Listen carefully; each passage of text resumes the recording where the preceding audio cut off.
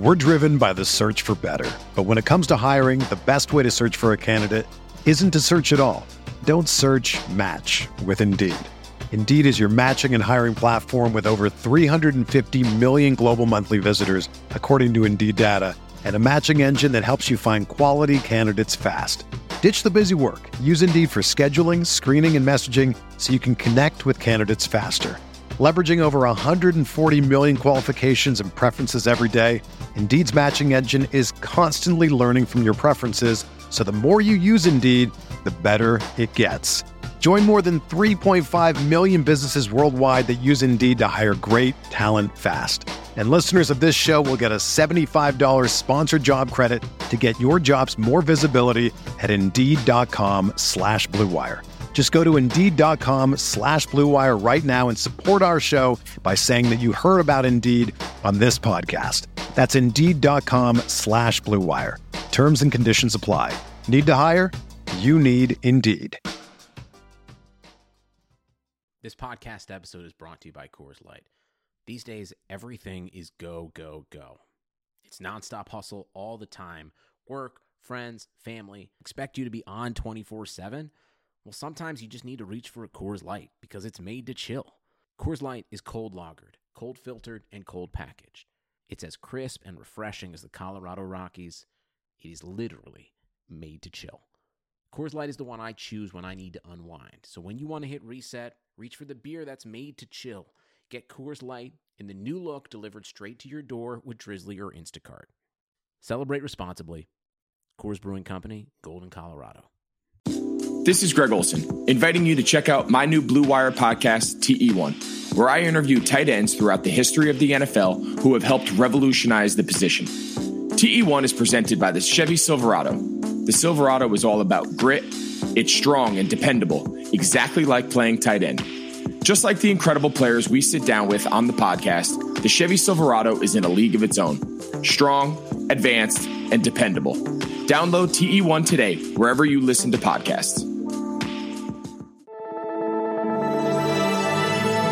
Blue Wire. New England sending QB Jimmy Garoppolo to 49ers. We believe we found the right guy. Garoppolo, quick pass, caught by Kittle. He dives, and he's in. Touchdown, 49ers. Kittle is gonna go. Touchdown.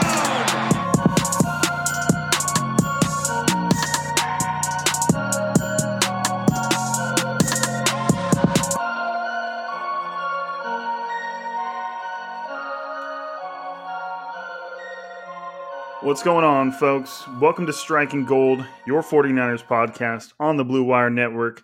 This week's episode is sponsored by DoorDash, Pepsi, and BetOnline. My name is Rob. I cover the 49ers for the Blue Wire Network. And joining me tonight is my number one stunner, former NFL defensive back, Eric Crocker. What's up, bro? What's up? What's up? Number one stunner, man. That reminds me of the old school Hot Boys. I know, man. I need to come up with like some like nicknames for you like every time. Like I should just make it a point where every time we record, I got like a different nickname. Yeah, Will Blackman actually, he was listening to the old Lil Wayne, "The Block Is Hot." Like he posted a picture of it like earlier this morning. So just what a coincidence. Maybe the Hot Boys. Maybe it's a sign I need to listen to some old school Hot Boys music. I know, man. I mean, I can't say that I can't take credit for any of that. I don't know why that literally like jumped into my head like the moment I was about to introduce you. I don't know why. That's the best way when it just comes natural. Yeah, right. Nobody does it better. I went back and listened to that. If you didn't listen to our last podcast, the mailbag episode, at the very end I play a little Dr. Disrespect, and he yells. I'm not going to yell into your mic and blow out your AirPods, but it's Dr. Disrespect. If you don't know who Dr. Disrespect is, Google Dr. Disrespect right now. Yeah. There really isn't like anything you can find that won't be funny in some way or another. But anyways, so right now we are recording on a Thursday night during Thursday Night Football. Why? Because the Jets and the Broncos are playing. and it's really not that big a deal. And I watched the first half. Wasn't all that entertaining. More players getting injured at MetLife Stadium. Yeah. 49ers running back Raheem Mostert fired off a tweet saying, "Hey, what do you know? Some lower body injuries at MetLife Stadium." And then he basically told the NFL to fix that shit. And I don't know, man. I know there's got to be a certain level of frustration for the 49ers after suffering that many injuries there. But then there's going to be a lot of people that say, "Oh, it's football. There's always going to be injuries at every field on grass." Saquon Barkley tore his ACL on grass, all that stuff. But like, to me, if like this many football players are all talking about how much that turf sucks, there has to be some sort of like validity to it, right? I would think so. It's they play tough, on it. Yeah, I would think so. There's got to be something to it.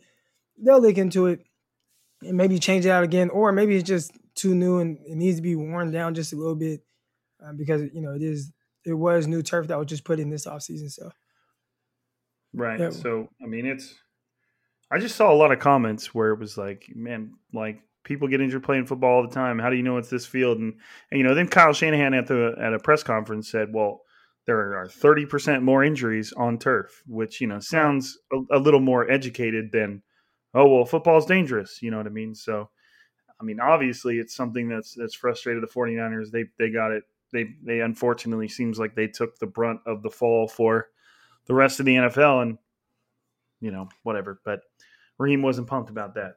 Yeah, this game is interesting. Like, I know that the teams are sorry, like, they're both 0-3 teams, but it's a competitive game. I'll say that. Yeah, I mean, two sorry teams can still have a great football game. Yeah, I mean, it's 24-16. You've had some scoring. You've had some like good plays to kind of talk about. You look forward to seeing Sam Darnold and if he's progressing. So, there are storylines. You got Quentin Williams on the other side. I got half my timeline saying he's a bust. And I'm watching. I think half your timeline probably wants him to be a bust so that the Nick Bosa pick can just be that much better. And that's just weird to me. Like, it'd be cool if they both were good. Right. I mean, it's like he did just have 2 sacks against the 49ers and injured Jimmy Garoppolo. So no, man, he's a bust. Yeah. But I don't know. No, I mean, if you think about it, I mean, it happens in college football all the time. 2 bad football teams can still put on a great show because they're both bad.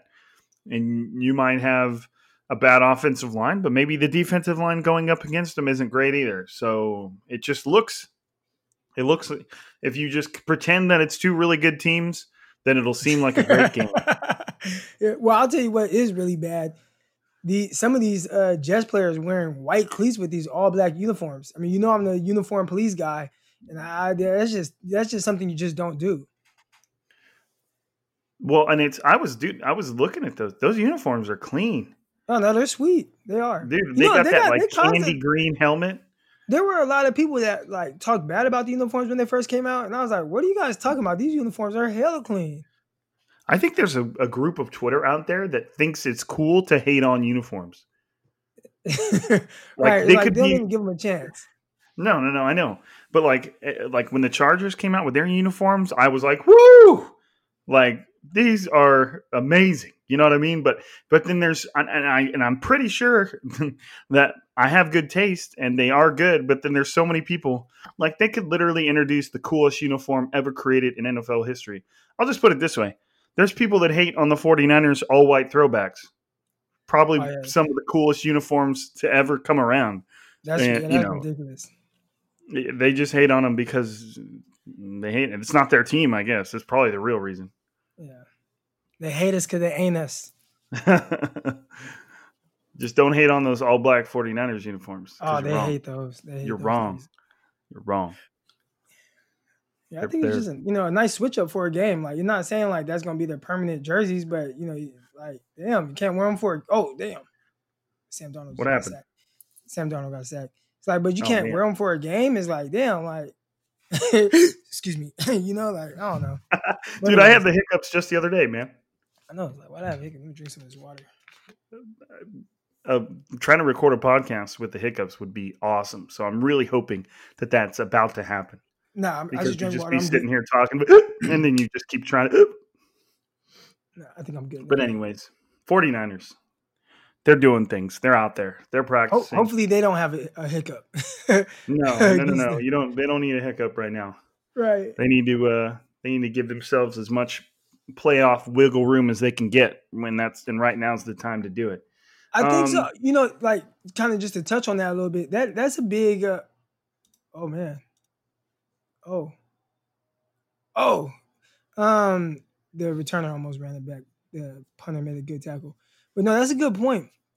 The biggest thing right now, and I get it, like the 49ers have a soft, quote unquote, part of their schedule where just maybe the teams aren't, the teams they're going against aren't winning games, but you need these games right now. Like this is like perfect opportunity for the 49ers to like stay in the hunt while they still get healthy, Like this is, last year I think it was, 49ers were just kind of learning how to really win. And they played some teams where it was like, look at their schedule. But it's like, even though they were blowing everybody out, but it was like, you kind of need those games, right? Build up some, confidence. Okay, we can do this. We win games and, all that. But right now it's like, we need these games because we just got to get through this stretch of injuries and get some guys back and kind of get things rolling. Right. No, it's 100%. And when you think about, how tight the 49ers playoff race was last season, and one win would have drastically altered their playoff schedule and what it would have looked like. Right. And so, to me, I can't predict what would have happened if the 49ers, let's say, would have lost to the Saints or something like that, and they would have had a completely different playoff track. But it's like, the reason the 49ers Super Bowl run, once they got into the playoffs, looked so easy is because they were the number one seed and they got to play the Vikings and then they got to play the Packers. When you're the higher seed, you always get to go against the lowest seed that's available. So, that's the 49ers made getting to the Super Bowl once they were in the playoffs look easy. You know what I mean? And that can drastically be different just based on the wins that they're getting right now. Wins or losses. So while I think it might feel like one got away from the 49ers, and it certainly did against the Cardinals to open up the season, but at the same time, we've seen the Cardinals go ahead and we've seen how good they are. So, it's obvious to me that the 49ers still could have won that, but at the same time, they shouldn't feel as bad about losing to the Cardinals. They just need to make sure that they win all of these games that are the ones they 100% should win. Nothing in the NFL is a gimme, but that's kind of in the territory they are in right now. They should win, whereas I always, right. At least for me, I always felt the Cardinals were going to be a coin toss anyways. They're just a team on the come up.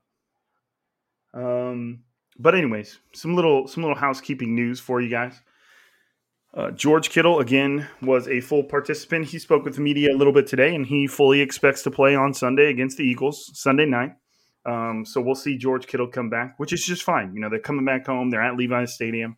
They're on grass, thank goodness. And, he also said that if this were late in the season and these were wins that kind of what we were just talking about, that mattered, that had games that had to be won, he would have played. The team just was careful with him. Which seems like a smart move now. They beat the Giants 36-9. So, but George Kittle's good, healthy, practicing in full, so he'll be playing on Sunday. So is Jerick McKinnon. He came out of the Giants game a little early with some rib issues, but he's practicing in full. K'Waun Williams is limited now. He didn't practice yesterday. He didn't practice on Wednesday, but now he's limited. So it looks like he'll be okay. I think they're just kind of being a little careful with him. Witherspoon is also limited with a hamstring. I wanted to say yesterday he was a full participant. I'm almost positive he was a full participant yesterday on Wednesday. But now he's limited. So hopefully that doesn't mean he had kind of like a hamstring flare up, because if you've ever injured your hamstring, you can feel good. You can feel like you're recovered. And then the moment you really start driving, you'll just kind of feel it not pop up, but you'll just feel it. You'll know that it's not 100%. It feels like I never had a really bad hamstring injury, but it almost feels like somebody's like just driving a wedge in between your muscles. It's weird. Have you ever had like a hammy? No, I wasn't fast enough to pull a hammy. Well, I certainly wasn't fast, bro. So, we're not going there. But Both I had a hamstring and a quad. My quad was a little more like that, where it's just I feel like something's just constantly like pushing into my muscle. It was weird. Yeah, But I've had a tight hammy. I definitely think I pulled a groin one time. It's something where you just feel like, man, if I really run full speed, something really is going to happen. So right. it's tough. Some of those things you just really need a lot of time off for it to recover, like a few weeks of not doing much at all. Yeah, that's kind of what I was about to say. Is like so much of it is just so much of players missing games due to injuries like hamstrings and stuff like that is like prevention. It's injury prevention. Like, okay, they tweaked their hamstring. This guy can play, but there's a very good chance that he is going to further damage his hamstrings. So they just don't do it. You know, if there were a lot of stakes on the line, maybe, you know, that they make that choice. But it's just a matter of trying to mitigate that injury and making sure that you're not coaxing it into being something worse, which is the way those things work. Didn't practice, kind of the same list that we had for yesterday. Jimmy Garoppolo, Raheem Mostert, Dee Ford, Dre Greenlaw, Emmanuel Mosley, and Jordan Reed. Jordan Reed and Dee Ford are both expected to be put on injured reserve this week.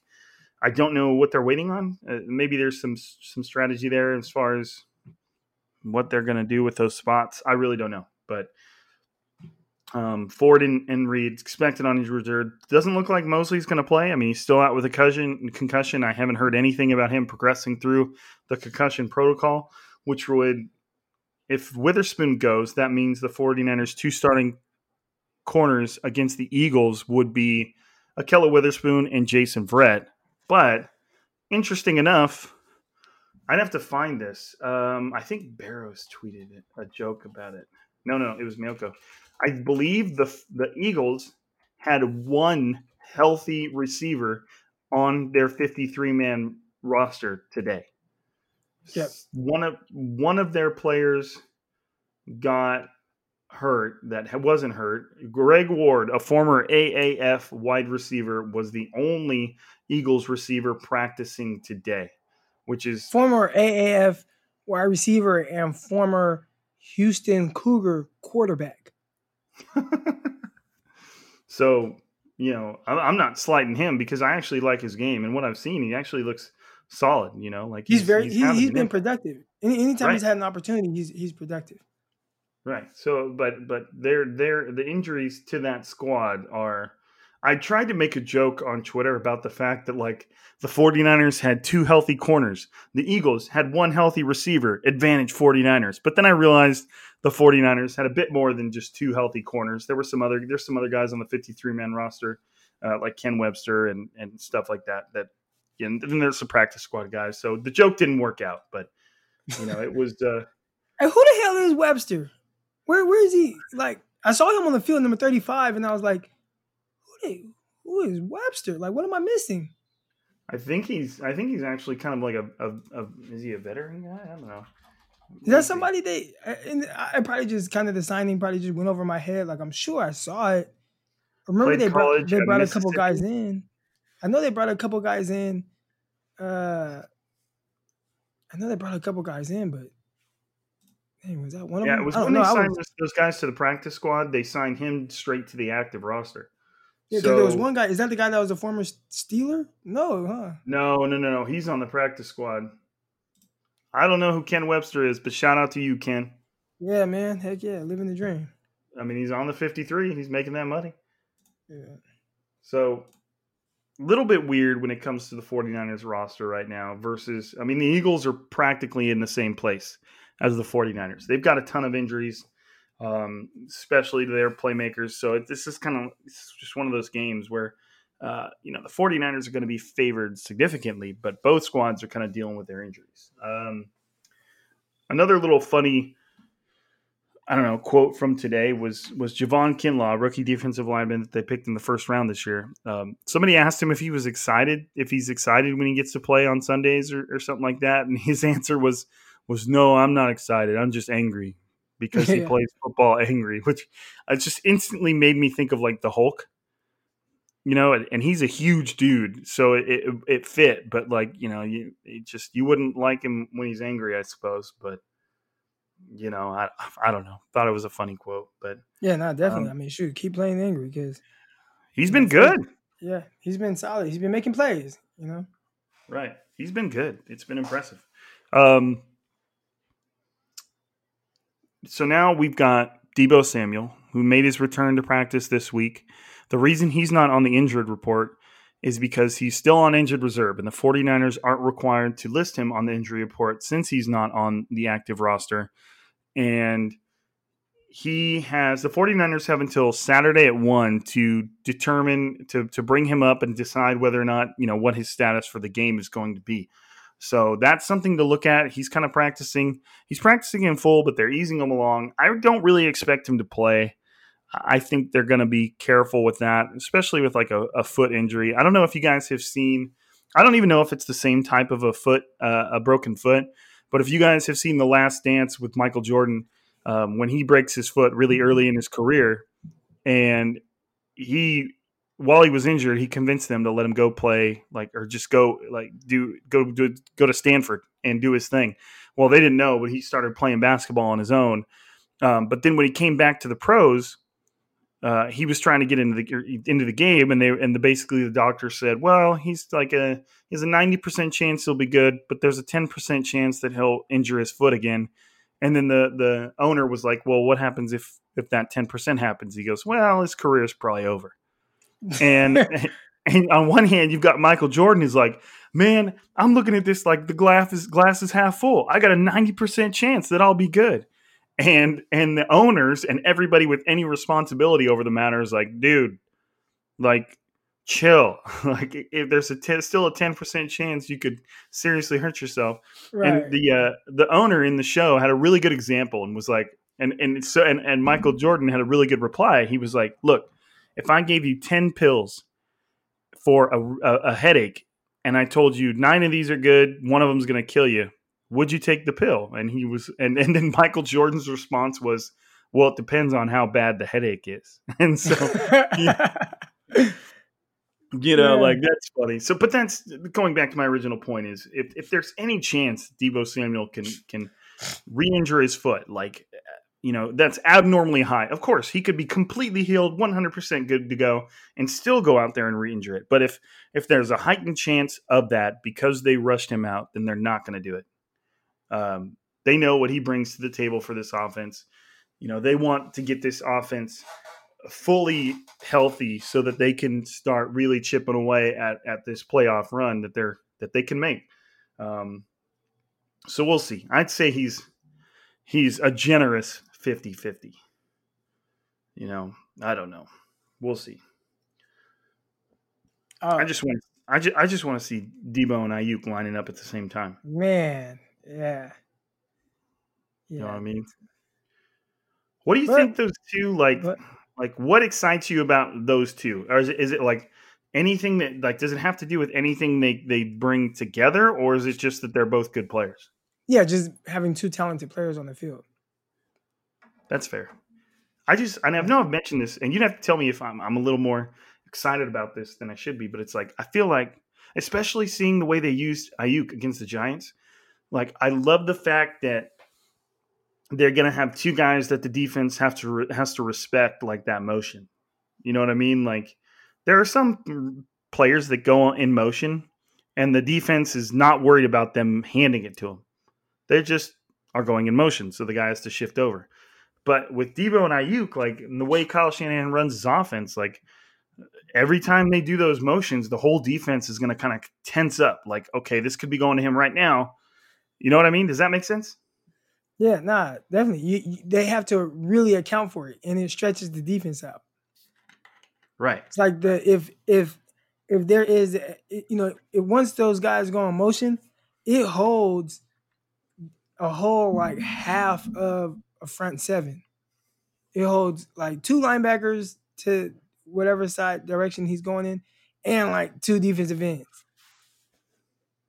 Yeah, and Kyle Shanahan knows that. Like, I believe I saw somebody tweet about the fact that they did one of those motion plays to Ayuk, And I think given what you just said, how it kind of holds people in place, they didn't even block like the play side defensive end and linebacker or something.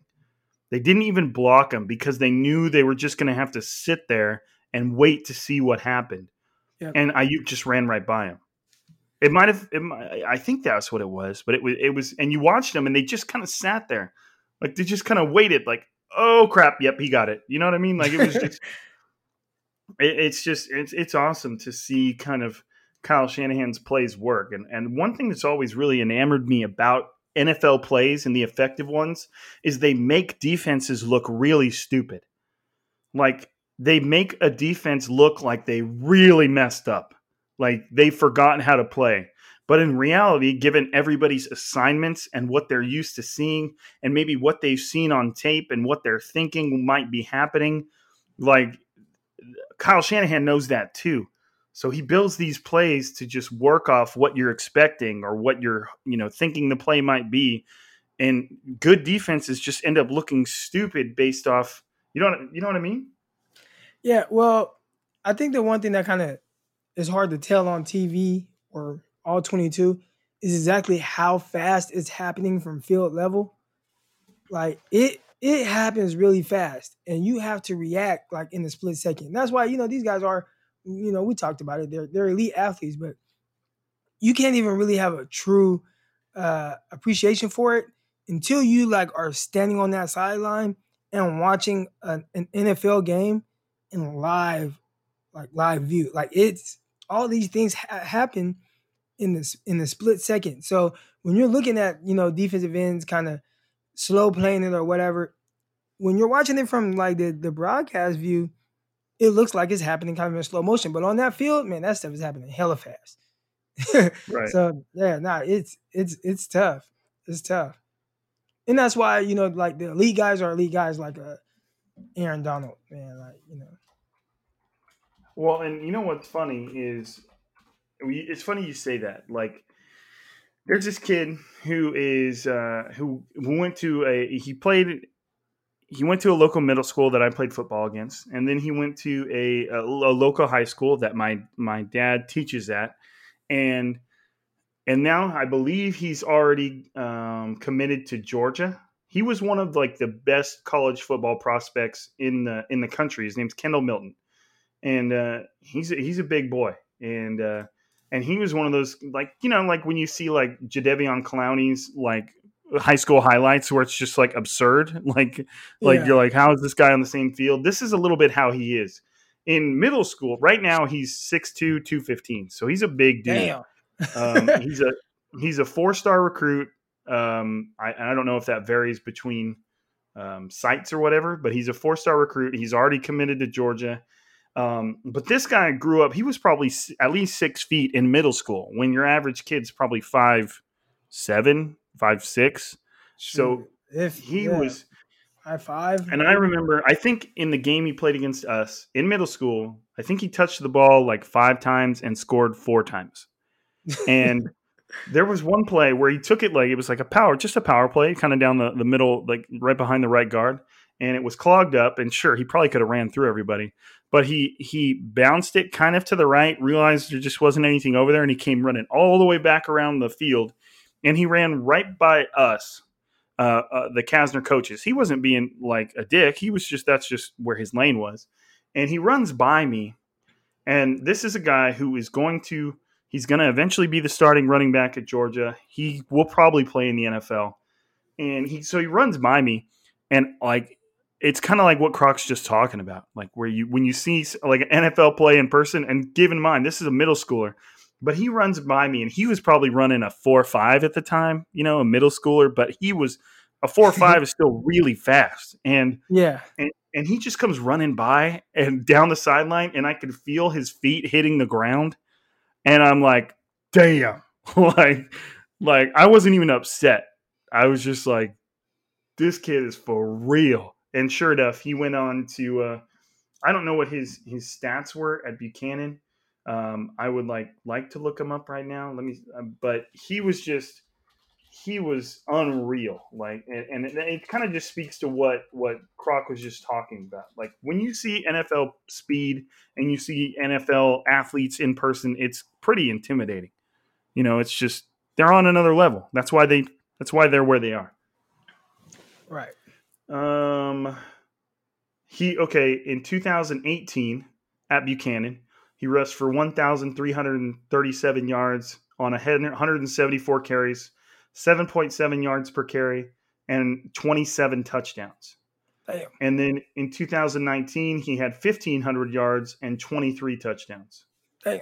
Yeah, that's nice. So, yeah, he's a good player, and he was on a team where, like, you knew where the ball was going. You know, like, they didn't have any huge threat receivers or anything like that, so you know where it was going. Anyways, I'm going to get a quick word in from our sponsors. We're going to hit our sponsors, and then when we come back, we will talk 49ers, Eagles, and kind of what we're looking at and what we're expecting in that game. Up first, we've got DoorDash because, I mean, you've counted on restaurants. I know you be ordering this food all the time, and now they're counting on you. And while their dining rooms may be closed, they're still open for delivery with DoorDash. This is our way of supporting them right now. DoorDash is the app that brings you the food you're craving right to your door. Ordering's easy.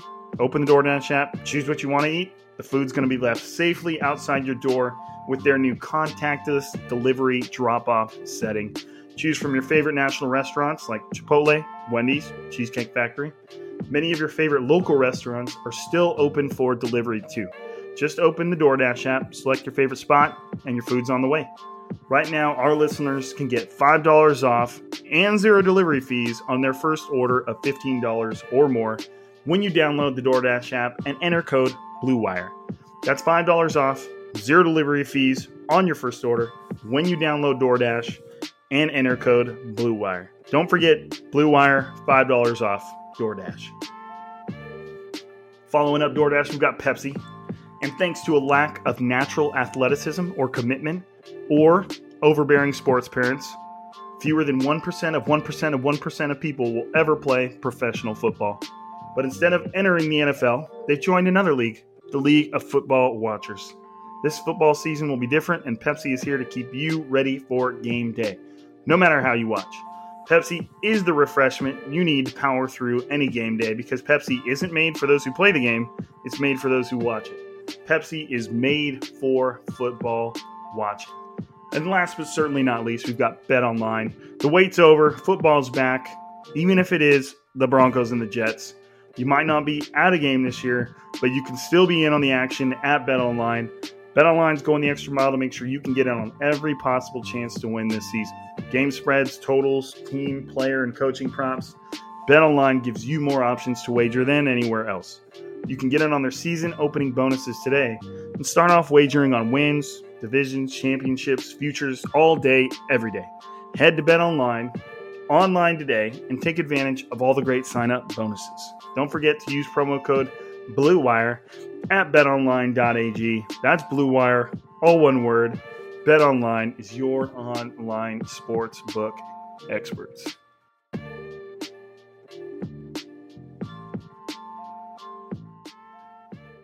So, Croc, when I say 49ers, Eagles, what's the first thing that comes to mind? What are you thinking? Carson Wentz. What are you thinking about Carson Wentz? You know, which Carson Wentz is going to show up? I think he's kind of gotten beat up in the media over the last, few weeks. And I get, probably a lot of it deservedly so. He hasn't played well. He's thrown 2 interceptions and 2 picks in each of his first 3 games. I mean, they tied against the Bengals in a game where I'm pretty sure most people thought that the Eagles would be able to handle him. But, he's dealing with a lot of adversity.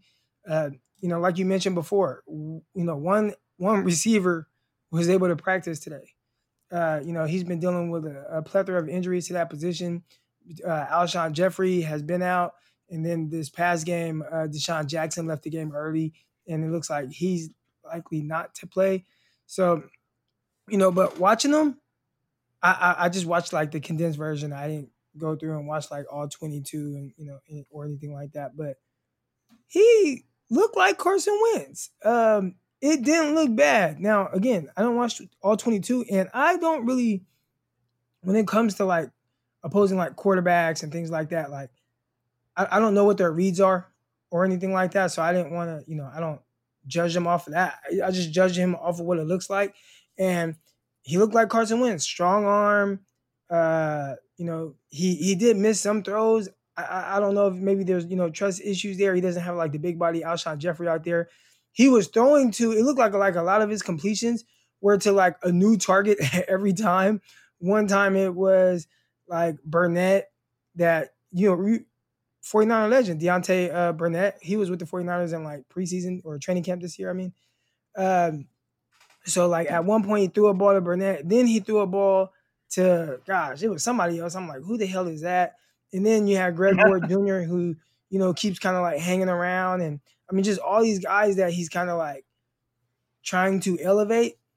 And, it looks a little tough at times, but he does have old reliable Zach Ertz, who is playing well. But, then he lost the other guy, Dallas Goedert. So he's been banged up, but that's the first guy that came to my mind, Carson Wentz. And he did make plays on it with his legs. Definitely, he made a few plays with his legs, had a nice long run, had a scramble for a touchdown. Like, I just think when you see his numbers and you hear that he's struggling, it seems one way, especially with the team being 0-2-1. When you actually watch him play, it doesn't look nearly as bad as what you would think. That was kind of my perception of watching it. Yeah, and the first thing I think of, and it doesn't really have anything to do with the Eagles' offense, but it's that Eagles like defense right now. Like they're playing really, really good, and obviously they still gave up 23 to the Bengals, a rookie quarterback, but the Bengals, Joe Burrow's been pretty good. He's looked pretty good, so it's not like a shame. But I'm looking at the numbers just strictly from the numbers. Didn't even watch the game. And I feel like looking at these numbers, probably watching the game would be worse. Like it would add even more context to these. But I'm looking at 3.5, 5.5, 6.5, 7.5, 8 sacks.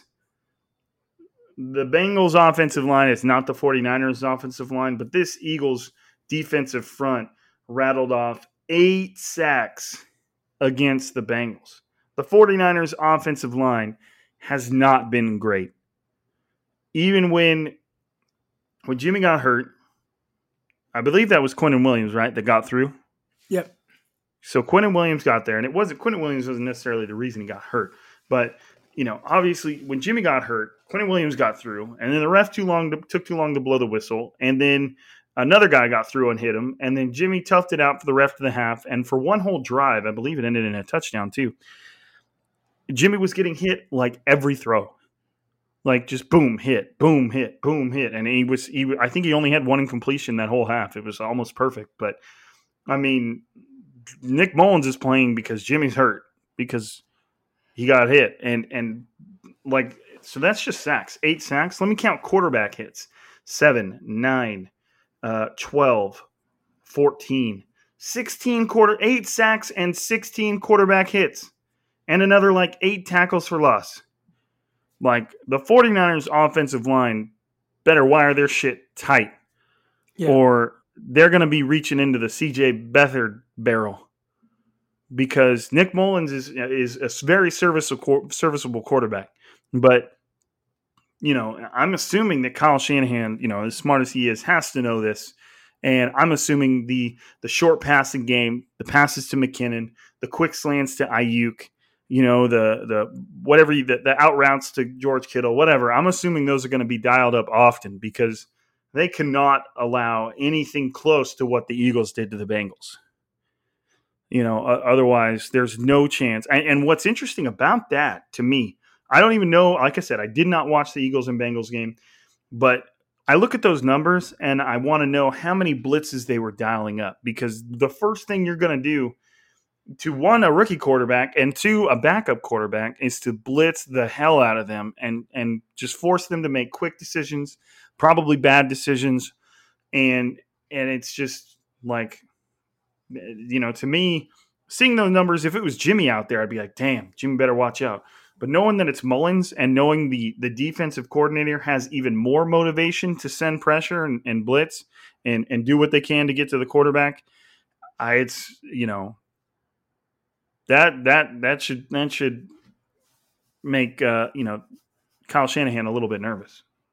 Definitely. And I think the same could be said for the Eagles' offensive line. Like, it's bad. That was one thing too. I talked about Carson Wentz having to make plays, or making plays with his legs. A lot of times it was because he had to. I mean, he spun out of like 4 sacks. And that's not even including the times where they actually did sack him. I'm talking about the Bengals defensive line.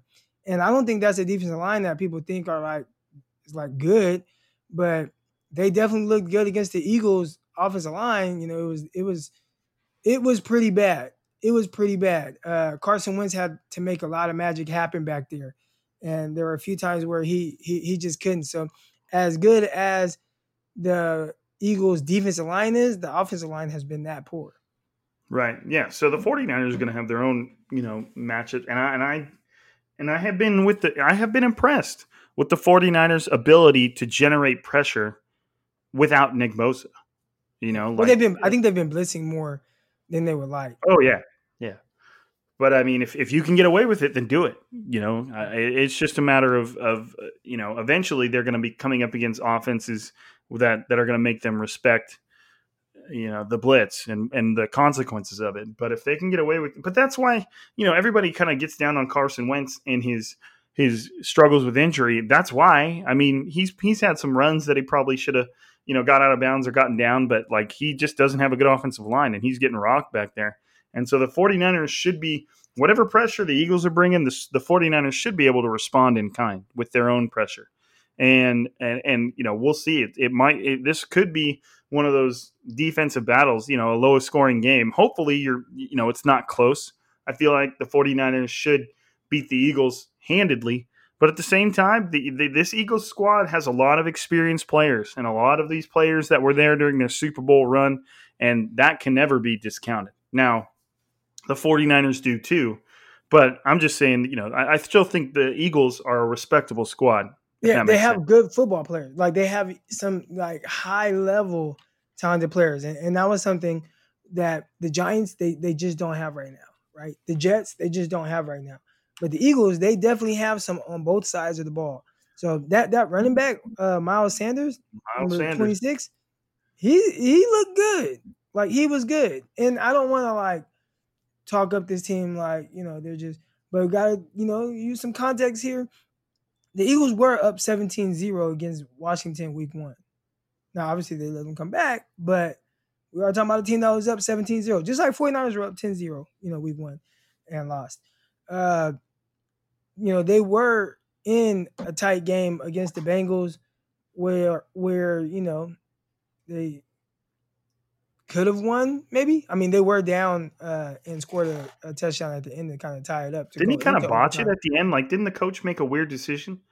So, it was a weird decision based on how you kind of wanted to play out. I think ultimately it was the right decision to punt and go for the tie because their division is trash right now. There's no team with, that's over 500 or, obviously not even 500 after 3 weeks. But I think the Dallas Cowboys have 1 win and Washington has 1 win. Then the other teams are winless. So when everything's kind of that tight, I don't think you have to play for a win and risk getting a loss because it was at midfield. I think that tie is better than having a loss. And remember, 49ers dealt with something like that last year when they played against the Seahawks, where they could have played for a tie. They decided to go for it. Fine, I'm all for it. Be aggressive. But losing the game made week 17 very important, where if they would have tied that game, week 9 or whenever that was, if they would have had a tie ball game against Seahawks, week 17 would not have mattered at all. So, like they would have already had the division wrapped up. So I guess you just kind of have to look at it, in that way where, I guess looking down the line, to me, it was most questionable, or not questionable, but it's just like you have this quarterback, excuse me, that you feel like is a high level guy, pay him over $100 million. It was 4th and 2. They lined up to go for it, and they had like a false start. So then it was like, okay, we can't go for it now. So they were going to so then they decided to punt it on 4th and 7. And even then, I guess like looking at it at the moment, it was a big uproar on Twitter, including me. I tweeted about it like, damn, like I'm surprised they didn't go for it. But looking at the weapons they have right now, guys banged up, guys out. I talked about the no-name guys that they're kind of leaning on to make plays. I guess it was ultimately kind of, the right decision, in the long run. Right. And I think it's important to do that. There's always context to everything. You know what I mean? And we talk a lot about on this channel about how, people are so black and white about the way they're thinking, and they're so quick to just rush to judgment. But it's always, it may have still been the wrong decision or whatever. But if you embrace some of the context behind everything, you can probably at least get to where you're understanding why in any given situation that coach or that player or what have you made the choice that they did. Usually it's not, the answer usually isn't they're just dumb. They've got, right. There's just a process that they're thinking about. They have something in their mind and you know what I mean? Like, so there's always something like that, but that's a good perspective, especially comparing it to how, that worked for the 49ers last year, because obviously, I mean, no regrets. It set things up for a pretty amazing ending to that game and a pretty, awesome playoff run. But at the same time, all of these decisions, especially for the 49ers, when they're going to be in such a tight divisional race, all of these decisions have implications, that make decisions a bit more complicated than your average fan is like wants to believe it is. You know what I mean? Mm-hmm. So, yeah. Anyways, we wrote down some players to keep an eye on, but so like we're saying, if Emmanuel Moseley doesn't go, we had talked about like if Emmanuel Moseley was playing, it doesn't look like he's going to play. That could change, but it doesn't look like he's going to play. But if he had played, we would have kind of seen the 49ers have to make a decision on whether to start Ahkello Witherspoon or Jason Verrett at corner. Now, Jason Verrett only got his shot because Ahkello Witherspoon was injured for that game, but he played really well. And there's obviously competition for that spot. So, Croc, I know you said that you would let Jason Verrett play, even if Witherspoon was ready. Well, they may not have to make that decision now, but I mean, is there anything specific you're going to be looking for in Verrett or maybe just duplicating what he showed you against the Giants? Yeah, definitely. Just can he keep it going? Was it a fluke? I don't think so. Obviously, I think he played extremely well. I just want to see, does he continue to challenge himself the way he did last week, even against, different opponents. I want to say Alshon Jeffrey is playing. That's kind of what I heard, or, from Eagles people. Sources, bro. Yes, my sources. But, I just want to see, can he continue to be what we saw last week? Because to me, that was really good. That was really impressive. And if he does, then you really have something, because I think that's better version opposite Richard Sherman than what we've seen. And that's not to say that, Moseley hasn't had his moments and played very well. I just think it was it was still like a different level of playing. Now, the tough thing is, most coaches, teams, you kind of hear this saying a lot. You don't want to lose, guys don't lose their jobs to injury. So, obviously with Moseley going out due to injury, you don't want that to be the reason why. But I think, shoot, man, as of right now, Verrett's kind of playing himself into a role where he does, he earns it. So we'll see. But yeah, that's how I feel about that. Yeah, I'm interested in that, man, because it's just like I've said before. It's just, it's all about that comeback story, man. I want to see Jason Verrett just rise up and just imagine how cool it would be and how many cool stories and how many people it would talk about if Jason Verrett got healthy and just finished out every game of this season and was just locking out his side. Richard Sherman comes back, and both of them are just shutting it down. And, that would be so cool for Jason Verrett, who has just endured the worst injury luck like ever. To me, it's like, how could you not root for something like that to happen? Are the odds good it'll happen? No, but it'd be pretty sweet. The one thing I think that people have to take into consideration as well is, like, say it doesn't go 100% like last week, and say he gives up a couple catches and maybe he gives up like one touchdown. You still have to look at like the overall scope of things. I think sometimes, like, maybe it's all fan bases, but definitely 49er fan bases where, it's like one play will stick in their minds and they'll judge that player based on that one play instead of their entire like body of work. So, Verrett goes out there and there's like, he gives up a play and, it happens to be a touchdown or whatever. Like, if he's locking up the rest of the game, like, that's still a really good outing. Right. Yeah. I mean, there's you're playing corner, man. There's no shame in giving up catches, but we'll see. And obviously, as always, if he does play and he plays the whole game and everything goes well, I will be eager awaiting Crocker's Monday or Tuesday thread, of course, with Jason Verrett plays. Do you have to wait until they publish like the all 22 stuff? Yeah, and I don't even know. I mean, that first one I wanted to show it because I just thought it was really good. I don't know if I'll do it again. That shit takes a long time. It does, man. It does. You just make sure to put your watermark on it. Oh, yeah. It's your footage, bro. But anyways, so a couple other people to keep an eye on. Obviously, Nick Mullins is one. Man, I just want to see him come out, and there might be pressure in his face, and it might not be easy to do. But don't be afraid to make the smart decision. You know what I mean? Like, there's usually a check down open. There's usually some type of dump off that's available. If you do that, you get 3 yards. You avoid forcing the ball into something silly. Just take what the defense is going to give you. We were talking yesterday about how Drew Brees obviously probably can't throw it down the field as well as he could. But that guy has no problem hooking up with Alvin Kamara for 6 yards 18 times a game. Right. Completely different offenses. I don't know. I don't know how Kyle Shanahan schemes that up.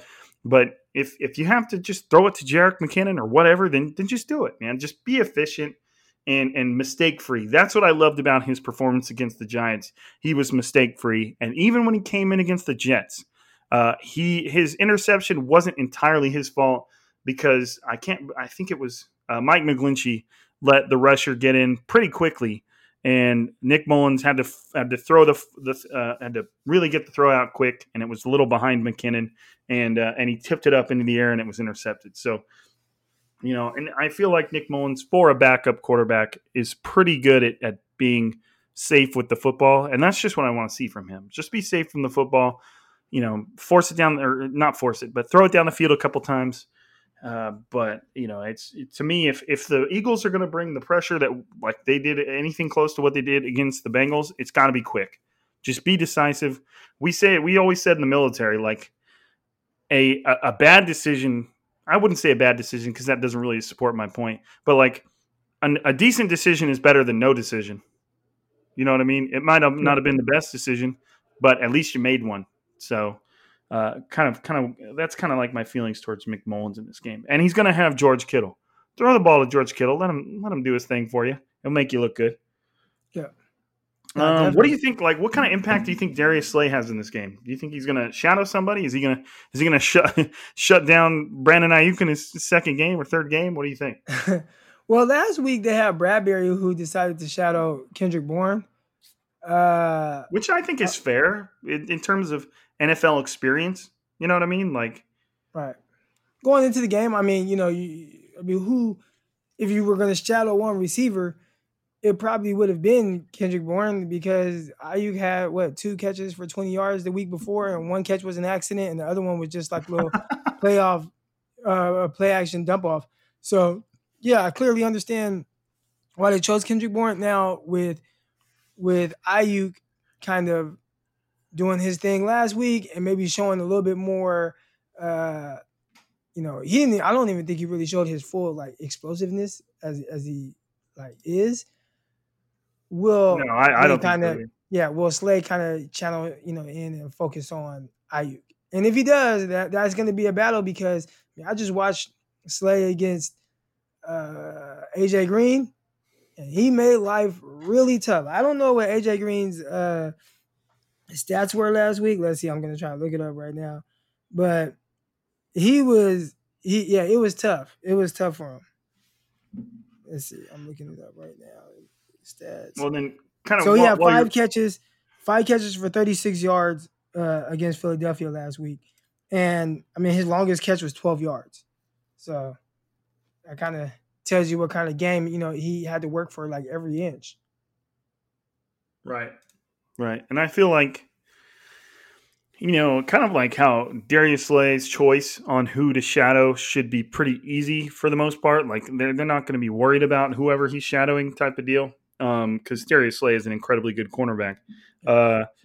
I feel like the 49ers kind of have that same decision to make. Now, like we said, we have a little bit of respect for Greg Ward. He's pretty good. Alshon Jeffrey, you never really know what you're going to get because, he's banged up. So we'll see what he's doing if he plays or not. But to me, the Eagles' offense, as far as through the air, it's Zach Ertz. Like he's been their guy even when the weapons around him were healthier. He's always just been the guy. He's one of the main guys. So in this case, I feel like he's going to be a focus for the 49ers. Luckily, you got somebody like Fred Warner in the middle who is just as good, if not better, at pass coverage as he is just being a run stopping linebacker. So I feel like that'll probably be a lot of his assignment. Or maybe you're letting Ward come down and do his thing. Really, if you think about it, Jaquiski Tartt, Jimmy Ward, Fred Warner. Whoever's going to get the Ertz responsibilities, I feel pretty good about. Other than that, Miles Sanders, he's really good. He's talented. They have to worry about him. He can catch the football. He's pretty well rounded. So I feel like Ertz and Sanders has got to be the focal point. Easier said than done, but right.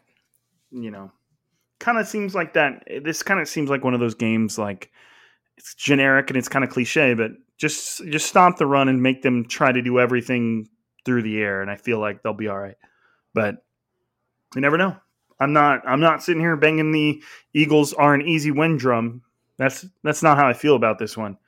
I feel like the 49ers should win, but I feel like they're not going to be able to just putter their way through it. You know what I mean? Do you have that same kind of feeling?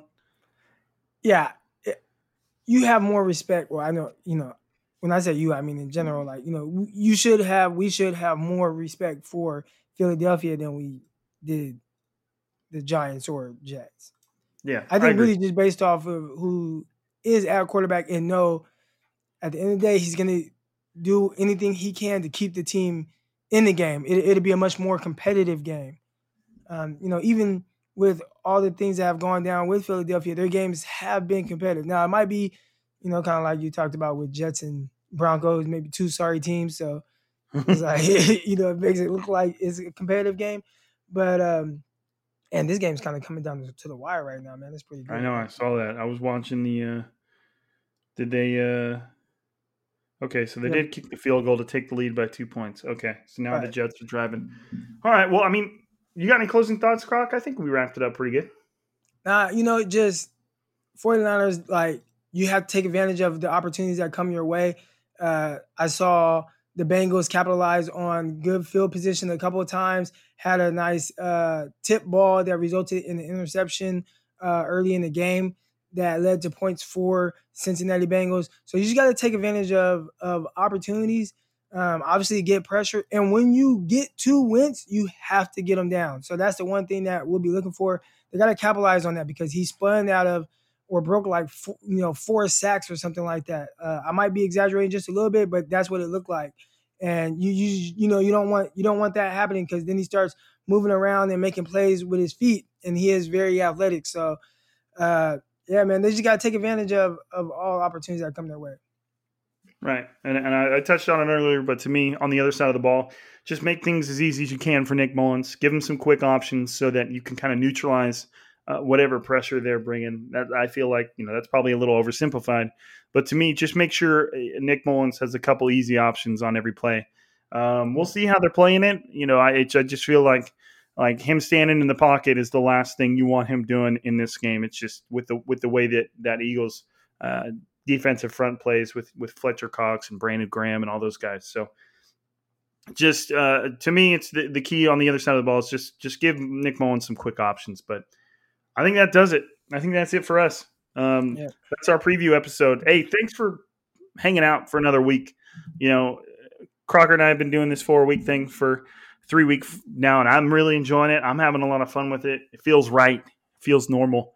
I like it, but I appreciate we haven't gotten like the numbers for the month yet. But obviously we're hoping for the best. Hopefully you guys are enjoying it. We got a lot of positive feedback, already getting a lot of positive feedback from the mailbag episode that we just did. Hour and a half answering everybody's questions. Make sure you guys tune into that one. But for another week, this is Striking Gold signing out. Peace.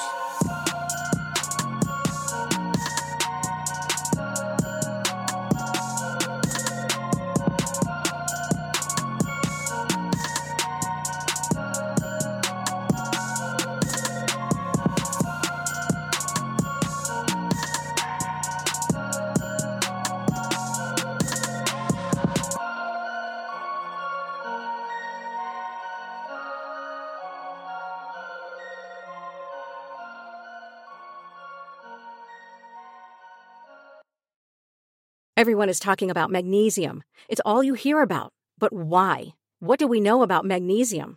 Well, magnesium is the number one mineral that 75% of Americans are deficient in. If you are a woman over 35, magnesium will help you rediscover balance, energy, and vitality. Magnesium supports more than 300 enzymatic reactions in your body, including those involved in hormonal balance. From functional medicine doctors to mental well-being and female hormone experts, we all know that magnesium is the one mineral to improve all aspects of well-being and health. But which one? Magnesium Breakthrough from Bioptimizers, the trusted choice recommended by leading experts with 7 best-absorbed forms of magnesium to ensure your body receives the support it needs for overall well-being. Go to bioptimizers.com/balance today and use code BALANCE10 for 10% off. Support your journey to wellness at bioptimizers.com/balance. Magnesium Breakthrough from Bioptimizers, your foundation to optimal health and vitality.